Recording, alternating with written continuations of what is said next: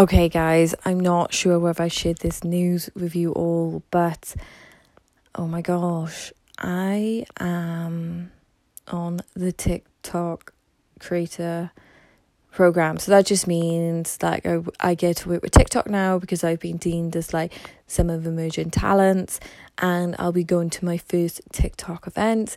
Saying this now out loud, I love talking to you guys on the podcast because every time I talk to you guys on the podcast, I finally get to reflect, because I feel like the reason why I started just really knowing myself a lot more was because obviously I used to vlog, like properly vlog every day, and I would come to you like the thing, and I don't get me wrong, I still do my daily vlog. It's been like, it'll be 2 years now in June. I still post a video every damn day.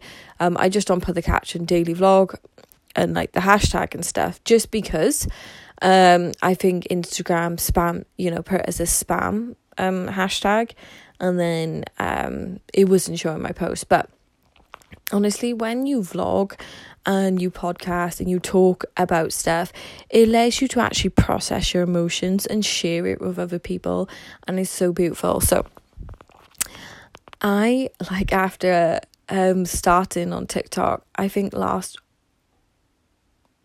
July, I'm now being picked, and it really does warm my heart and blow my mind, because like I like when I tried to like first do funny videos just generally on Instagram, like I did have a lot of pushback by some of the closest people ever to me, and it did really hurt. And like, to become this person I am today, a lot of people had to go, because words do hurt. And sometimes you really just gotta protect yourself.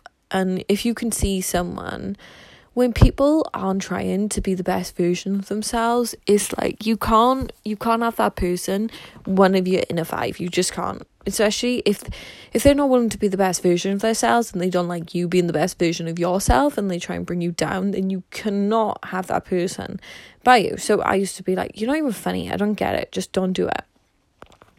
But like, I kept going through it, and I proceeded, and obviously it's been quite a lonely journey along the way, because I've had to cut out a lot of people, and now it's starting to pay off, and I just feel so blown away by it. And it's really nice because, for example, my little cousin, she was in a park, and she got mugged, and someone took her phone, but she managed to get her phone back after and stuff like that.